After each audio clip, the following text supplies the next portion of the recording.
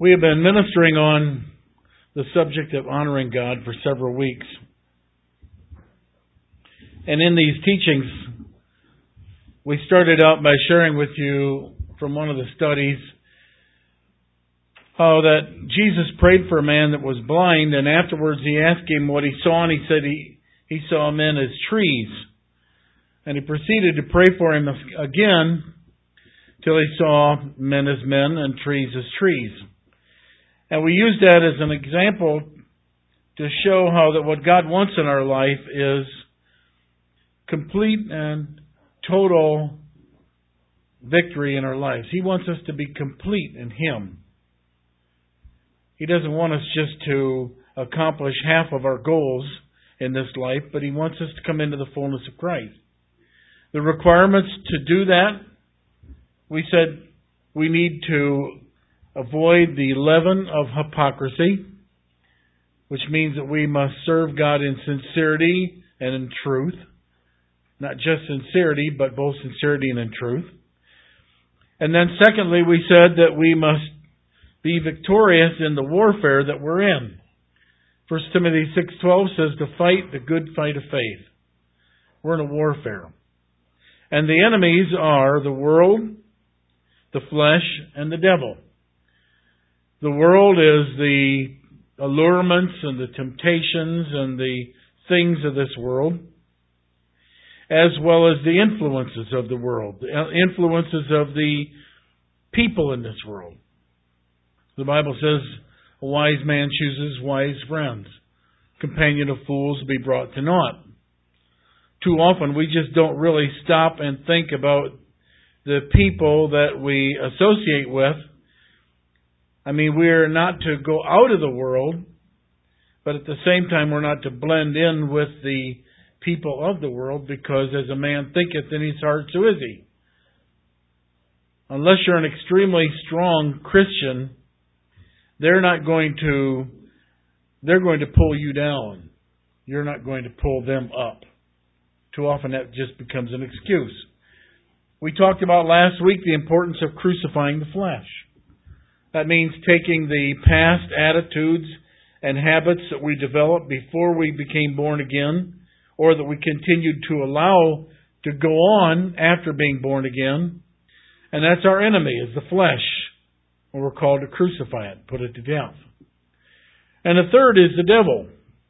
1 Peter 5:8 says, be sober, be vigilant, because your adversary, the devil, as a roaring lion, walks about seeking whom he may devour.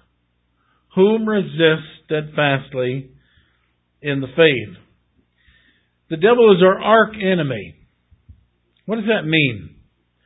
What does arch enemy mean? Dolan? What does arch mean? You don't know? Yeah. Ultimate, number one, chief.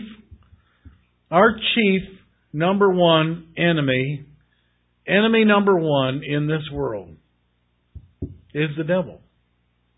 And yet, even though we've been warned in Scripture to be sober and to be vigilant and to be on guard against this enemy, and the Bible describes him as our arch enemy, he is our number one enemy, yet at the same time, I find a lot of Christians don't really stop to take seriously the power and the influence of this spiritual foe that is working against us. In Ephesians chapter 6, for example, we're told that we are to put on the whole armor of God so that we may stand against His wiles. Ephesians 6. Finally, my brother, and he says, be strong in the Lord and in the power of His might. That means to stand in His strength and His power and overcome any temptations and accusations and things that the world or the devil may use against us to try to destroy our health, our mind, our relationships, our witness and testimony. He says, put on the whole armor of God that you may be able to stand against the wiles of the devil. For we wrestle not against flesh and blood, Now, he's speaking here about how that we're not really wrestling against people that are working against us. We see people. We see co-workers. We see difficult bosses. We see leaders of countries that are tyrannical. We see children, husbands, wives. We see people that are causing us in some way not to live our Christianity. And too often, he says, we're not wrestling against flesh and blood, but it is the powers that are working behind them that you don't see. That's what we're warring against. So too often we try to war against them by using carnal means. Means like the things that we can come up with. Using the tongue, arguing, using the court system, circumstances, when in reality what we're dealing with is a spiritual foe. We wrestle not against flesh and blood, but against principalities and powers, against the rulers of the darkness of this world, against spiritual wickedness that is in heavenly places. So he tells us then we're to take on the whole armor of God. The way to deal with Satan and what he's trying to do in our life is by the spiritual weapons that God has given unto us. His name, His Word, the blood, primarily the Word of God, keeping it in our heart, choosing to live it and overcome the temptations not to live it. But our arch enemy is the devil. It isn't always just people that we're dealing with. It's Satan behind us. It's not always the old habits and attitudes of the flesh. Sometimes it is, but sometimes it's not. Sometimes it's our arch enemy, and the way that we overcome him is to be sober and to be vigilant and not to be ignorant of his devices. 2 Corinthians chapter 11, Paul gave a warning to the church of Corinth. He said, don't be ignorant of Satan's devices, which means that we can. 2 Corinthians chapter 2 and verse 11, he's talking about here the purpose of Satan. They had a situation in the Corinthian church to whereby a man fell into fornication. And so they put that man under church discipline. They put him out. And after he was put out of the church, God granted unto him repentance. He chastened him sore. We don't really know the details of what happened, but God chastened him. And the man turned his life around. And so instead of the church receiving him back and helping him to continue on in his purpose and goal as a Christian, coming into that completeness we talked about, they kind of wanted to write him off. They didn't want anything to do with him. And so Paul wrote to them and admonished them. And he said in verse 10, to whom you forgive anything, I forgive also. If I forgave anything, to whom I forgave it, for the sake forgave I it in the person of Christ. Kind of big words, but other verses, like in verses 8 and 9, he says, he said, confirm your love toward him because he's repented. But then he makes this statement, lest Satan should get an advantage of us, for we are not ignorant of his devices. The word devices in the Greek means we're not ignorant of his purposes. His purpose, our arch enemy, his purpose is to destroy us. It's to destroy our spiritual life, physical life, mental life, family life. He's out to destroy us. The United States of America has an arch enemy that they talk about in the media quite frequently. Who would you say is enemy number one right now in America in 2007? I'd say it's Osama bin Laden. I mean, that seems to be on the minds and attitude of a lot of people that our biggest terrorist enemy right now is Osama bin Laden. If we could just take care of him, a lot of problems would be resolved and we would be halfway secure. Well, our number one enemy is the devil. It's Satan. And too often, like here, we don't stop and think about the purposes that he's got. His purpose is to sift us as wheat. His purpose is to destroy your family and your life and your finances in some way. That's his goal. And that's what Paul said here. He said, we've got a man here who was living in fornication. We put him out of the church. We disciplined him. Now he says, receive him back. He says, and forgive him, lest Satan should get an advantage of us, because his purpose is to destroy. God's purpose is to restore. God's purpose is to heal. God's purpose is to forgive. God's purpose is to complete. But if we're ignorant of that, ignorant of the fact that Satan's purpose is to destroy, then we too often are just not going to see what's really going on in our lives. I'm sure all of us here in some way are being attacked by circumstances, whether they be physical or financial or mental or domestic or whatever, in some way. And too often we're just looking at it through our own carnal mind. And we're not really stopping to see, you know what, this is the devil working and operating in this situation. And we're trying to deal with things through our own methods. And he's a spiritual foe that cannot be overcome by the means of the flesh. And that's what Paul was talking about in Ephesians chapter 6. We've been given power and authority over all the power of the enemy. The Bible says so. Luke 10:19, Jesus said, behold, I give unto you all power and all authority over all the power of the enemy, and nothing shall by any means hurt you. But I think too often times we're sitting back and we're being complacent, we're being naive, and we're not really stopping to think about this worthy foe that we have and how dangerous he could be. Almost like Osama bin Laden. Who would ever think that some character out in a third world country surrounded by opium, out on the desert somewhere, could actually come up with the sophisticated planning and technology to take 4 jet airliners and cruise them into buildings and into the Pentagon, and one headed for the White House? That took a tremendous amount of planning, a tremendous amount of money, a tremendous amount of technology. And who would ever think that some guy out in the desert somewhere in Afghanistan would have that kind of power and ability? That's what the world is thinking. This guy is a very worthy foe. And we have a very worthy spiritual foe.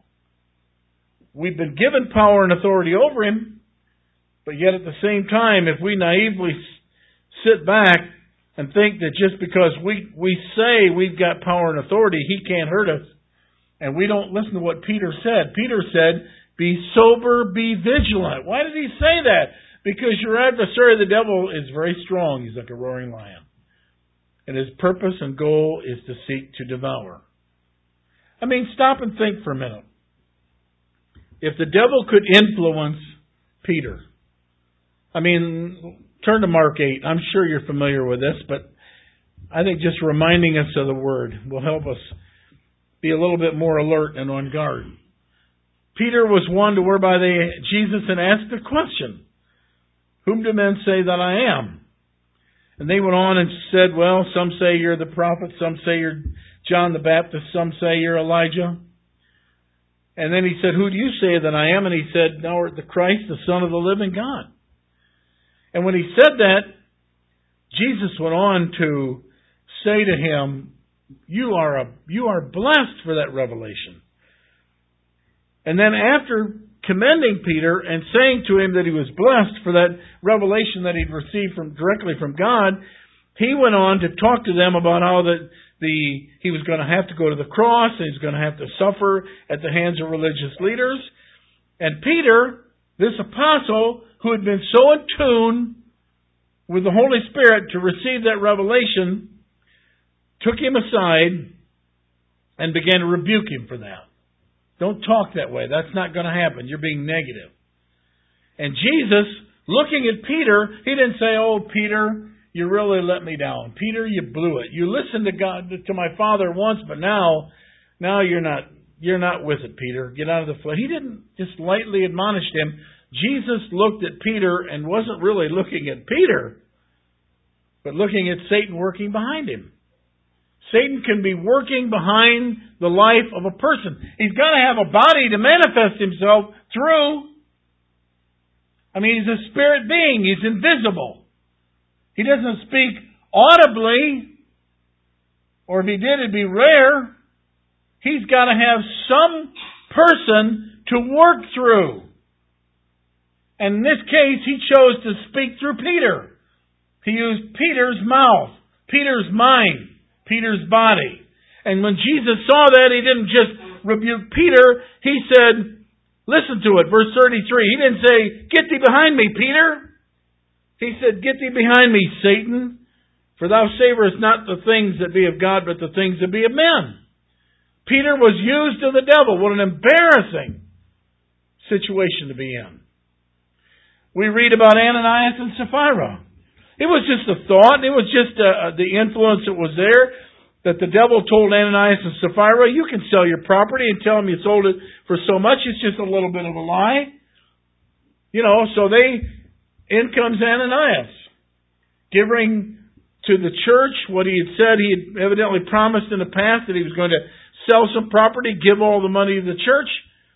He said, I've sold an acre of land for $5,000.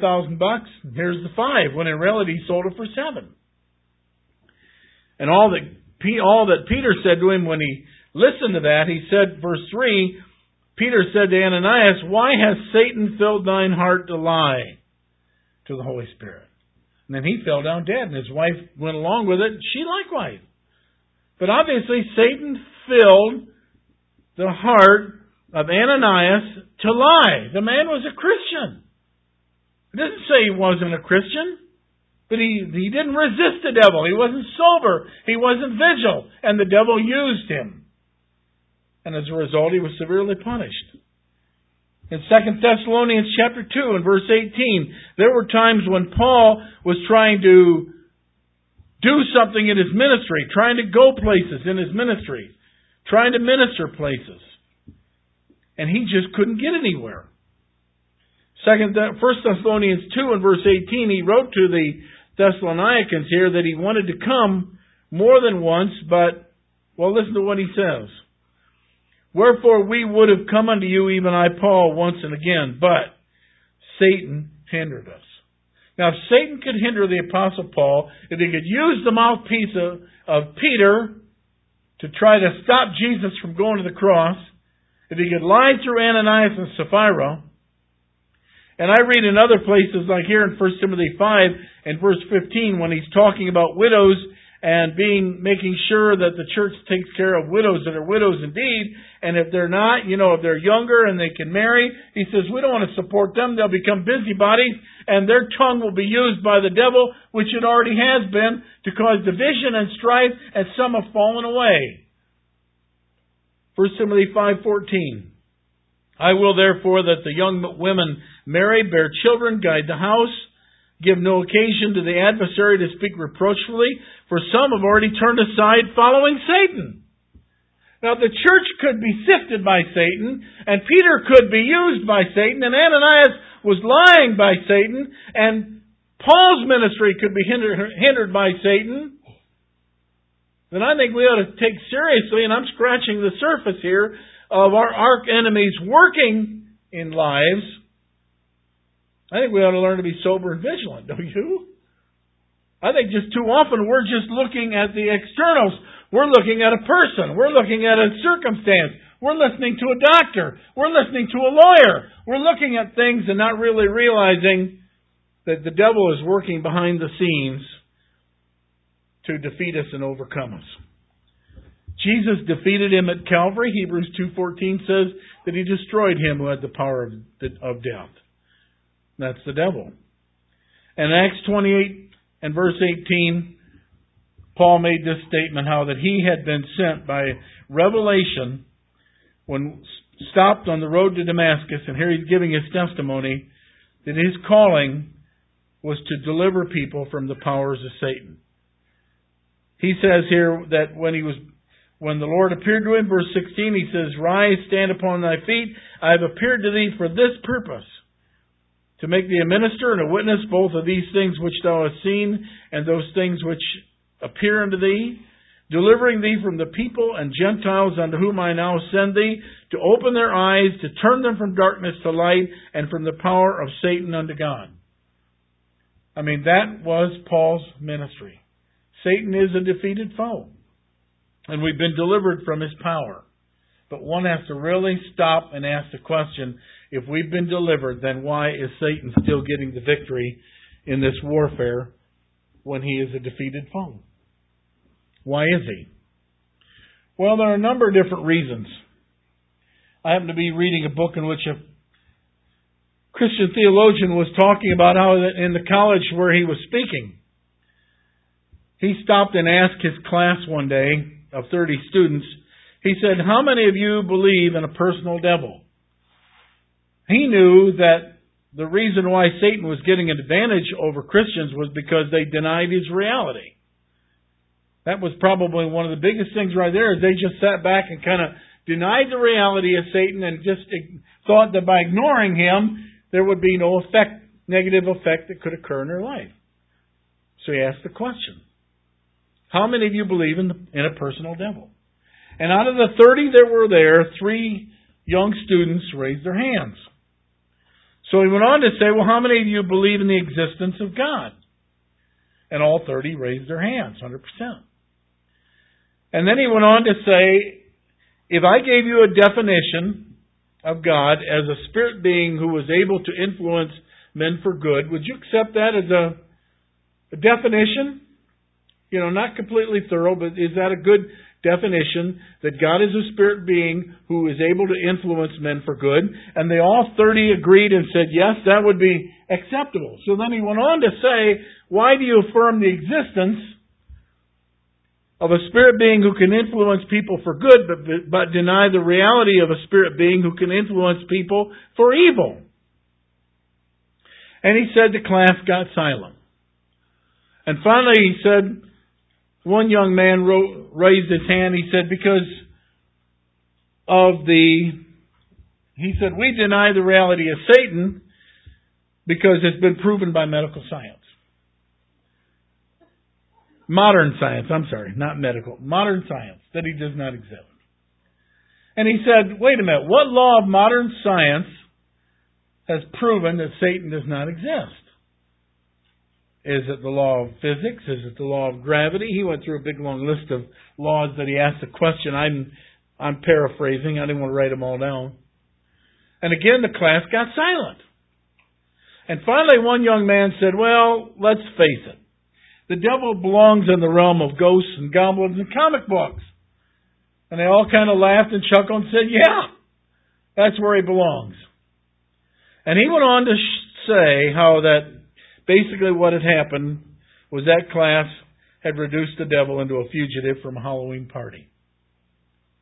You know, the devil with his red suit, forked tail, horn creatured image is something that really came out of the medieval church. I don't know if you're aware of this or not, but it did. The medieval church believed in the reality of Satan. They literally believed that there was a devil. And they all knew from Ezekiel 28 and Isaiah chapter 14, they all knew why he fell, because of his arrogance to his pride and his beauty. They all knew that. They all believed that.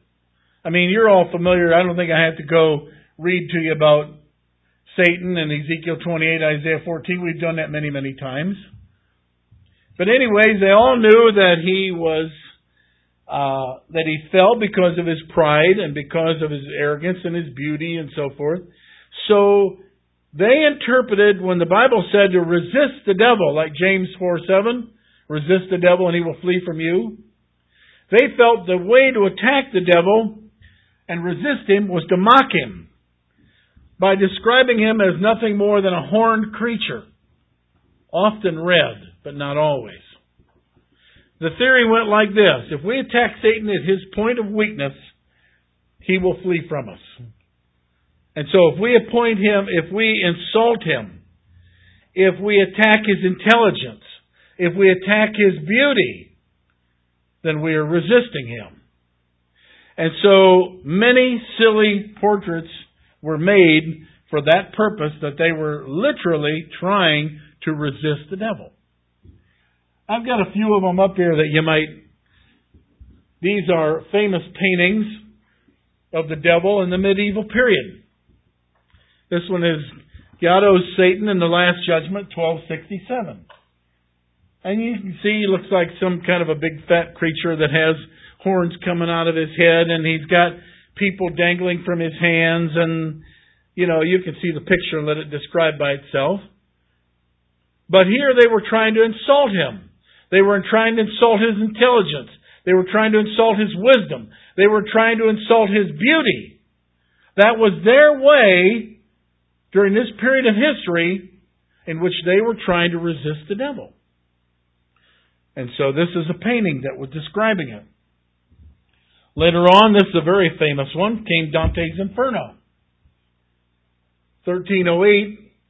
And here you can see where he looks like, and I don't know, can you see that very well? He looks like some kind of a man-type creature. Looks like he's got a permanent. He's got horns coming out of his head, and he's got wings like a bat that are coming off. It's over to the left-hand side. I didn't as bright maybe as I'd like it to be. But as you can see, he's got his hand on his chin, and he's kind of confounded and discouraged. And all of these were ways in which they thought we can resist the devil by mocking him and ridiculing him. Here's a couple more. Michael Packer, 1435. You see him here, and picture-wise, he has a green, skinny creature with wings and horns. He looks like kind of a lizard that's standing up. And they're mocking, they're ridiculing his appearance. And this just kept right on going. I've given you another one, William Blake, 1757, in which Satan here, Lucifer, is depicted again in a way in which people are making mockery. So the early church, or the medieval church, and through this period, that was their way of resisting the devil, was by mocking him and ridiculing him and trying to imply that he was nothing. And of course, that's just continually carrying on. It carries on even on to today. Let me give a more modern picture to the left, whereby they've taken a creature here now that they've stuffed, and they're going through a parade, and they've got him up there. It looks like something from the Mardi Gras, although I don't think it is the Mardi Gras. And here we have, of course, the 21st century, where you have a red devil stirring a pot, and I believe that's an advertisement for some kind of a hot pepper sauce. And down at the bottom's a funny little creature that has to do with an athletic team. But you see how he has been able to take the religious man and to get to the place through a period of time to whereby they think that resisting him is going to be by carnal means. Pictures, portraits, they can put all these portraits out and he's not insulted in the least. If he can control and influence and destroy their lives, that's what he wants to do. And I'm sure that he's really not afraid of what is on the side of a jar of hot peppers in regard to what people think he may appear and look like. Because all that, I'm sure he just snickers and laughs at, because he knows that they've reduced his power to nothing more than a commercial advertisement. The truth is, he's an angel of light. The truth is, he's a counterfeit. And like any counterfeit, he's going to get as close to the truth as possible, and yet it won't be costly to have it. You know, if you're a counterfeiter, for example, and you want to have counterfeit money, you take a dollar bill, for example, and lay it onto a high-tech copy machine and print it out. And you could have maybe $5, $6, $8, $10 for the cost of one little sheet of paper. I mean, the copy machines today are a threat to counterfeiting. So they have put ribbons and different devices on the inside of it now to whereby when you copy it, it shows up and they can't use that method. But people were trying to do it for a long time. But still, a counterfeiter is one that's going to get as close to the real as possible, but yet have it cheap. I mean, nobody in their right mind is going to take, for example, and be a counterfeiter whereby they make a copy of a of a $10 bill or $20 bill and then put a sticker like of Bill Clinton or Santa Claus or something on the face of whoever's on the Lincoln with a 5 and then take it to a bank. Joan works in a bank. I mean, if somebody handed her a $5 bill and it had a picture of Santa Claus on it, she'd know right away that's fake. Right? A counterfeiter is going to try to make it as close to the real as possible and yet keep it cheap. And so basically what you have is a lot of religion today to whereby it gets as close as possible to the real, but it doesn't cost you anything. 2 Timothy chapter 3, for example, Paul warns about this very thing. It doesn't cost you anything. It doesn't cost you the cross. That's probably the most expensive thing, the hardest thing for the Christian, is the life of denial of self. We live in an age just like the Judges where every man does that which is right in his own eyes. And for some reason we can't get people to see that. Paul said it was going to happen. I mean, stop and wake up. Things are just gradually coming on us. And we're gradually accepting them. Even though you really have to stop and wonder, is that a sign of the times that we're living in? I mean, I saw the other day, for example, where they were talking about how that children are now going to be paying for their lunches with a fingerprint.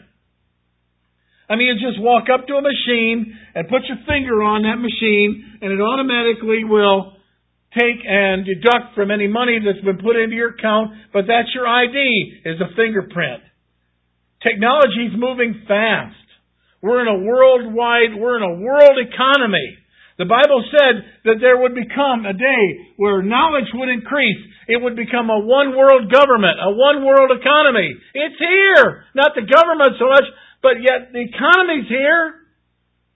Things are rapidly coming upon us.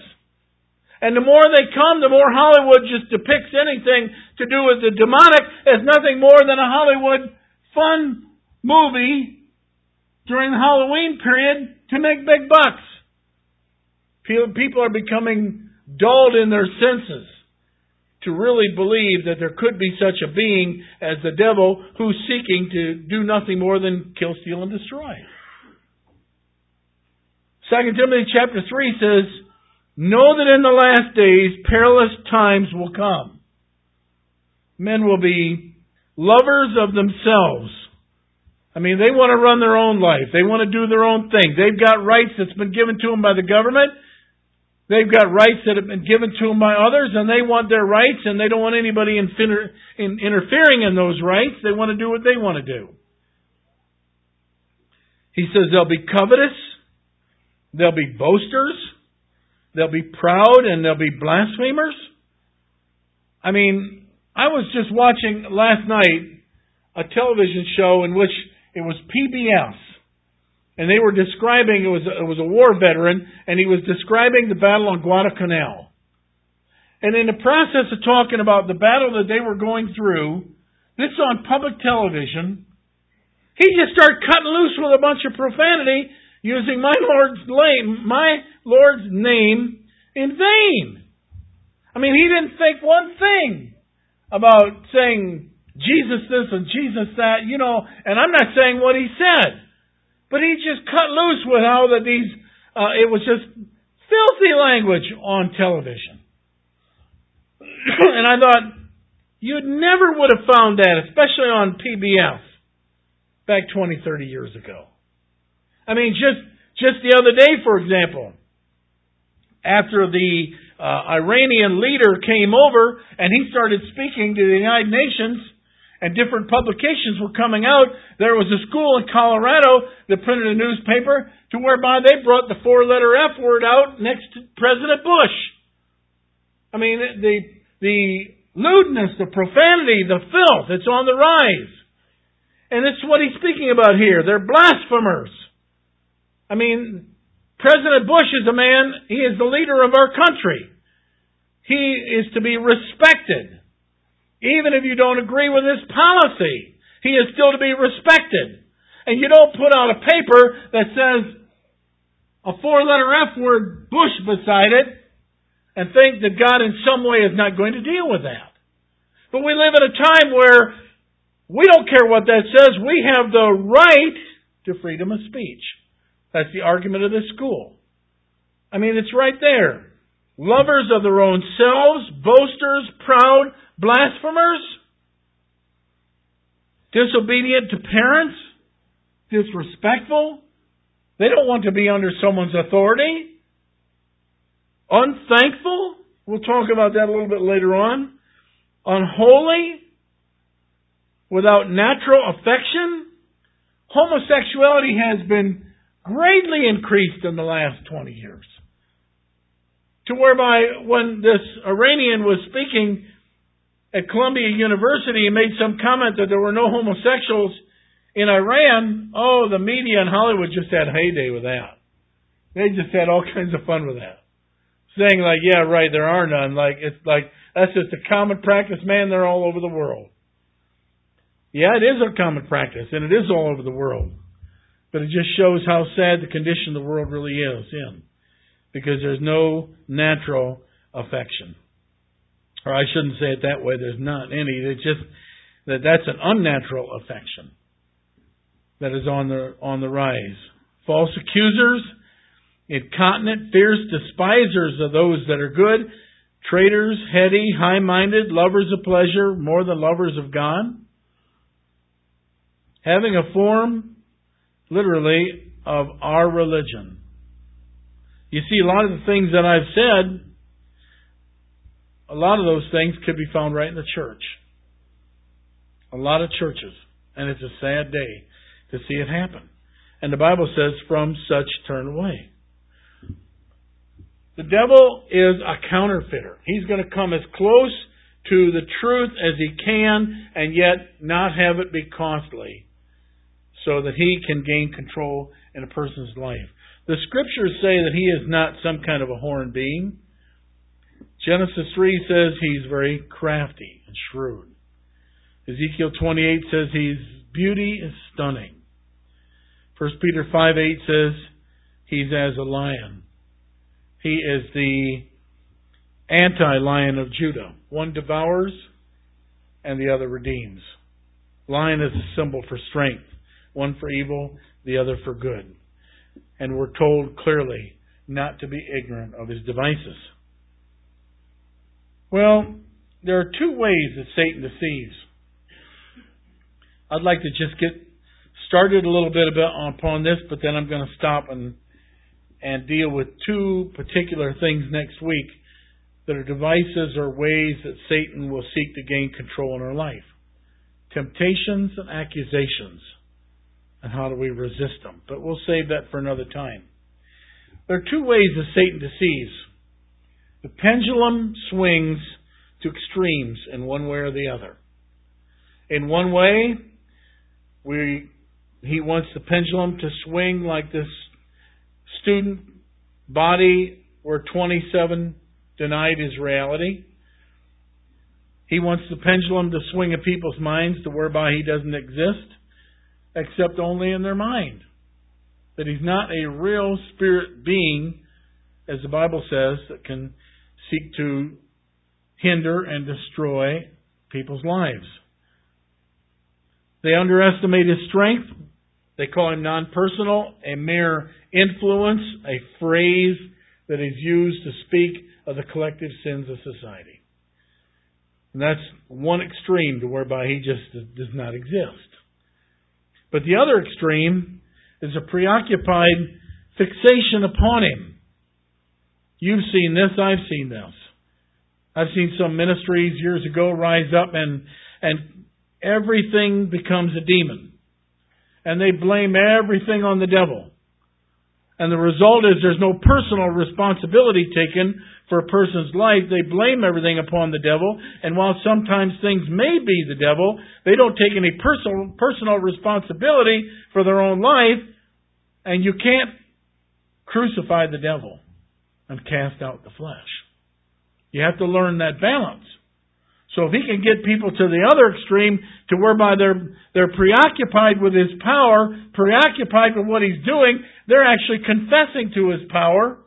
They're actually confessing it to the place to whereby they blame everything upon it, and they end up being overcome by it because they give him more power than the power that they've got. The other extreme is a preoccupied fixation that leads to an overestimate of his strength. To be sure, we don't want to do that. We know that he can hinder. I mean, when he used Peter, Jesus said to Peter, he said, Satan desires to sift you as wheat. Peter, he rose up and he said, Lord, I'll never deny you. I'll die before I ever deny. And Jesus went on to say, before the cock crows 3 times, that'll never happen. But we can't blame every sin on the devil. To be sure, the devil can be behind a lot of sin. But at the same time, you got to keep a balance between the two. I've heard ministers say, for example, that every person that is addicted to some type of drug, whether it be marijuana, whether it be tobacco, something of that sort, that's nothing more than a demon. And every time you cast that demon out, like a demon of tobacco, when it comes out, it always sighs. Like when you are puffing on a cigarette, you take and inhale it, and then you exhale out the smoke. And so I've heard ministers say that every person that is addicted to tobacco needs to go through deliverance, and every time that demon goes, you'll know that it goes because it'll go, as it goes, like blowing out smoke. See, that's an extreme.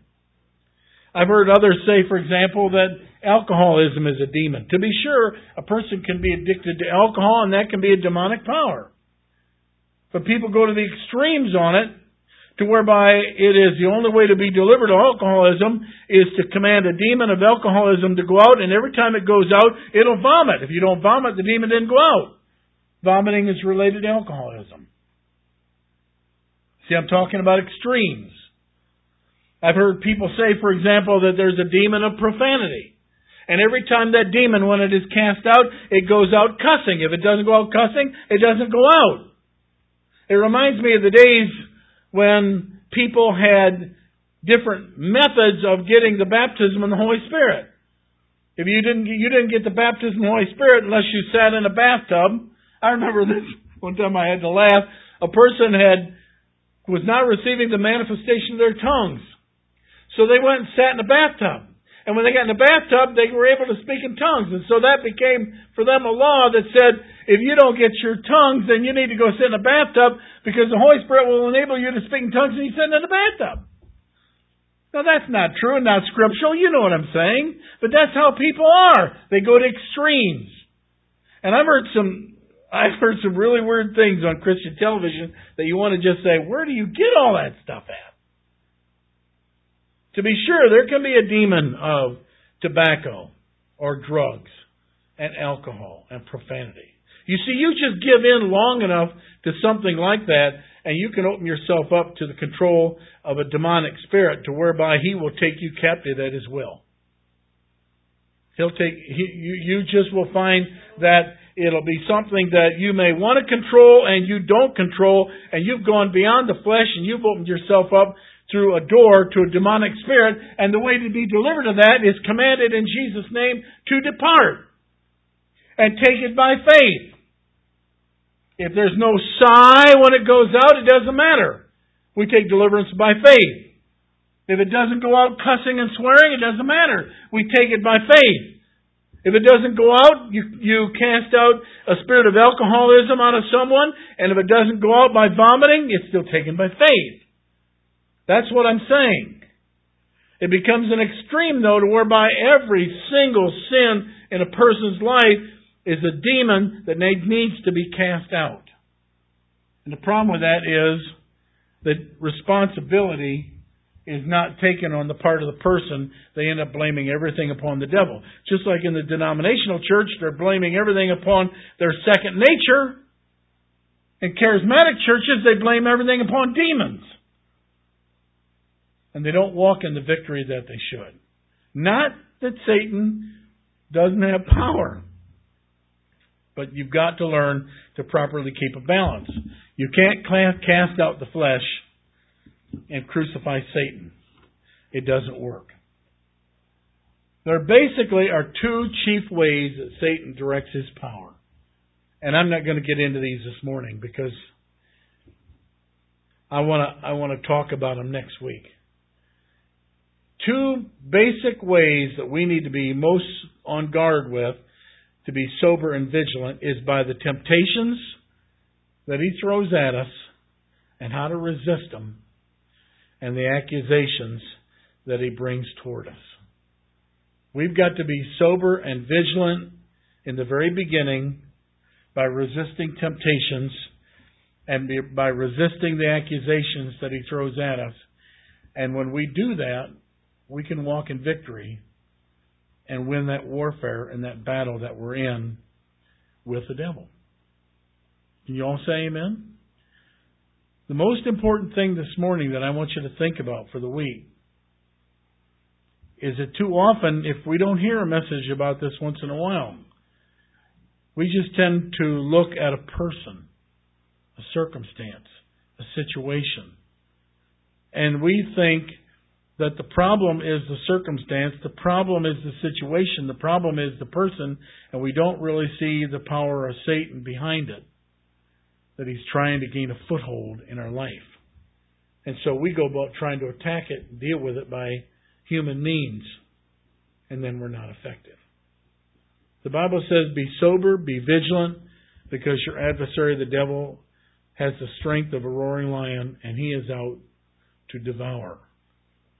Father in heaven, we ask that the Word would just open up our spiritual understanding, our spiritual mind, our sensitivity to the Holy Spirit, so that as we go through this week that's coming and we're faced with circumstances, that we can be discerning to see that, hey, this is nothing more than Satan using some person, using some circumstance, using some situation to try to hinder me, to try to get me to compromise upon the Word of God, to get me to get into the flesh. Satan in some way is trying to draw me out of the victory and into the realm to whereby I just lay aside my Christianity and blow it. And I'm going to be sober. I'm going to be vigilant. I'm not going to let my adversary have the upper hand in this situation. I'm going to use the blood of Jesus. I'm going to use the name of Jesus. I'm going to stand firm with the Word of God. And I'm going to resist him and overcome him. And I'm going to maintain my Christian life and my Christian walk in this situation.